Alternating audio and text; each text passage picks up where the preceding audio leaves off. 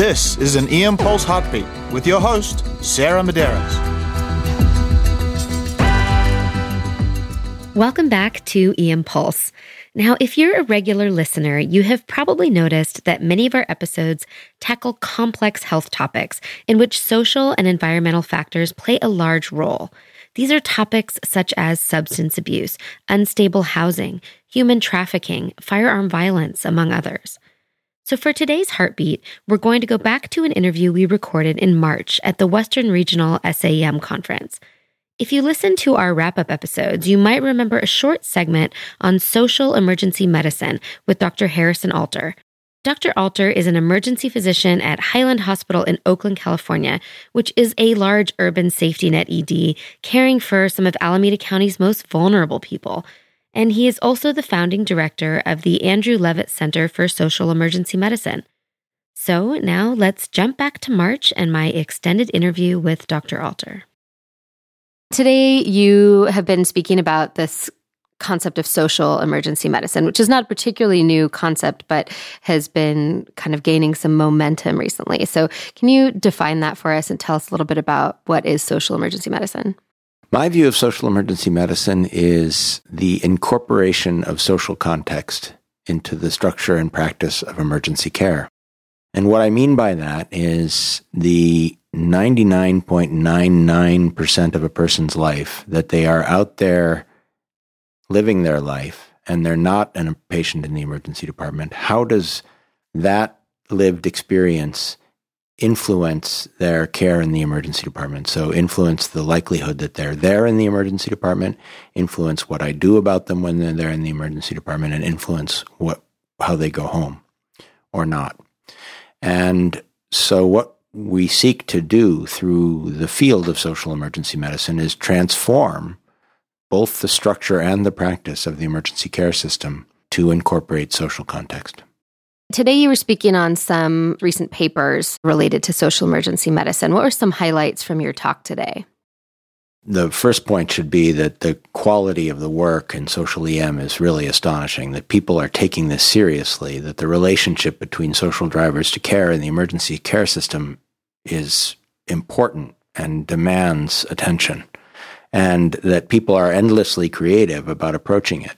We did papers today on the importance of criminal justice contact as a social determinant of health. This is a field that is just so important and so growing. It's really nascent, the research on the relationship between criminal justice contact and emergency care. You can demonstrably prove that the majority of care for mental illness in this country is obtained in the criminal justice system and in the emergency department. And it just shouldn't be that way. Yeah, agreed. But I'm interested also in, like you said, it kind of crosses this border into social sciences, and I would think this type of research is harder to do. So tell me a little bit more about some of the challenges in social emergency medicine research. That's a great question, because there are many, as you say. So, for one, because we're a young field, we tend to rely more on observational research than we do on experimental research. And that's a problem, right? Because all we're able to derive from that are associations, and associations are often not persuasive and not definitive.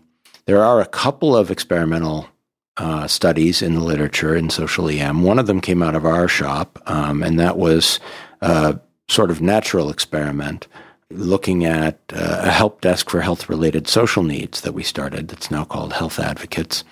And at the time that we started it, we only had the resources to staff the desk 2 days a week. So we looked at social needs and linkage to social needs care among patients who presented on a day that the desk was active and on days that the desk wasn't active. It's a flawed study, but we were able to show that at 3 months after contact, that patients who were served by the help desk for health-related social needs were far more likely to have been in contact with a helping agency. And one of the sort of mantras of social emergency medicine is to know, understand, and respect your community partners. We can't do the work in the emergency department. We're busy doing other things, but we can provide a natural marriage to social service agencies that are doing the things that our patients need and that, in fact, are driving our patients to seek care in the emergency department. So contact with a helping agency is actually a very powerful outcome. It sounds like a trivial outcome, but because that's our cath lab, essentially, it's a very important outcome. What other trends are you seeing in social EM research right now? One trend I really appreciate is spatial epidemiology, looking at the geographic distribution of exposures and outcomes to see how place matters. So I think it was last year, we did a study by Dan Dworkis and his group looking at the distribution of opioid-related deaths in Boston. And the idea was that they would then know how to co-locate publicly available naloxone kits the same way you would have a public access defibrillator in high incidence areas. So it's a great application of spatial epidemiology in social emergency medicine. That actually ties into my next question, which is, what are the direct applications you see of this? How is this implemented in our ERs? Well, the abstract I presented today was a result from a survey in our emergency department. And again, survey methodology is very common in social emergency medicine today. We're just trying to discover the issues, so surveys are useful for that. We had wanted to apply to the county to have a housing specialist located in our emergency department to work alongside our social worker for people with housing needs. But we also felt that the county wouldn't support the idea of A, having someone come in the daytime and sit on their hands, or B, having to pay somebody to work 11 to 7 when we thought most of our patients with high housing needs were coming in. So we looked at the hourly incidence of housing needs presenting to the emergency department, and we found that the 8-hour period that resulted in the greatest capture of people who are homeless or unstably housed was 7 to 3, which is, a time period that's favored by employment norms in this country. Right. That's interesting. Anything else that we haven't covered that you think is important? I want to talk a little bit about burnout because I think it's important. Although I may stop calling it burnout, having watched the Z-Dog video. Have you seen this video? I did, yeah. Yeah. So thank you to Twitter. I've seen this video where he reframes the burnout question to being one of moral injury, which is very profound, sort of paradigm shift in my opinion. The contribution, in my opinion, that social emergency medicine can make to physician burnout or moral injury is not to be underestimated. At the birth of emergency medicine, the source of burnout was most likely repeated exposures to uncertainty and inadequacy. So people who weren't trained in emergency medicine were facing these daily onslaughts of critically ill patients and not knowing if their approach to them was correct or not. I think the average career tenure in emergency medicine in the 70s was 3 to 5 years. So we've improved on that enormously with specialty training. Well, what's left? What's left is the half or more of emergency department patients who are driven to the emergency department by social needs. And our inadequacy in the face of that, I think, is a major contributor to this moral injury.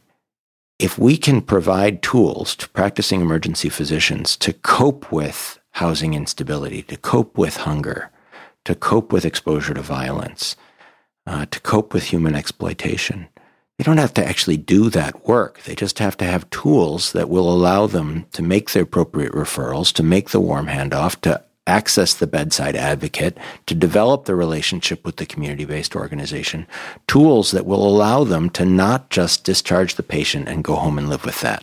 And then, again, the feelings that come up when they see them back the next week worse, right? So we had at our consensus conference on social emergency medicine about 1.5 years ago, we had a representative from the Association of State Medical Boards because they are freaked out about burnout. The state boards are seeing, massive attrition from their ranks, and critical access areas are going unserved, and burnout is a real issue for the specialty.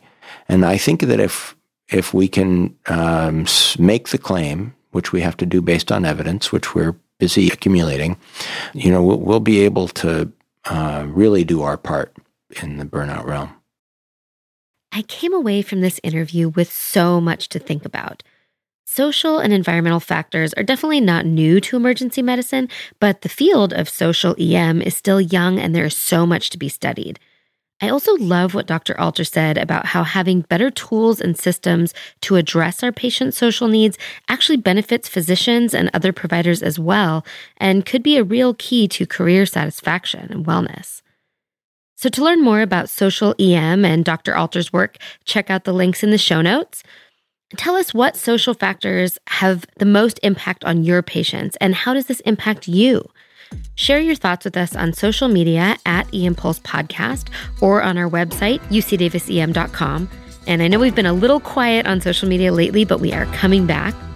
If you're enjoying this podcast, please rate us and leave us a review on iTunes. It helps more people discover us. And check out the link in the show notes to learn more about the annual Emergency Medicine Update Hot Topics Conference, which is happening November 5th through 9th in Hawaii. Grab some CME between snorkeling sessions. As always, a huge thank you to the UC Davis Department of Emergency Medicine and to Orlando Magana at OM Audio Productions for producing this episode while on vacation.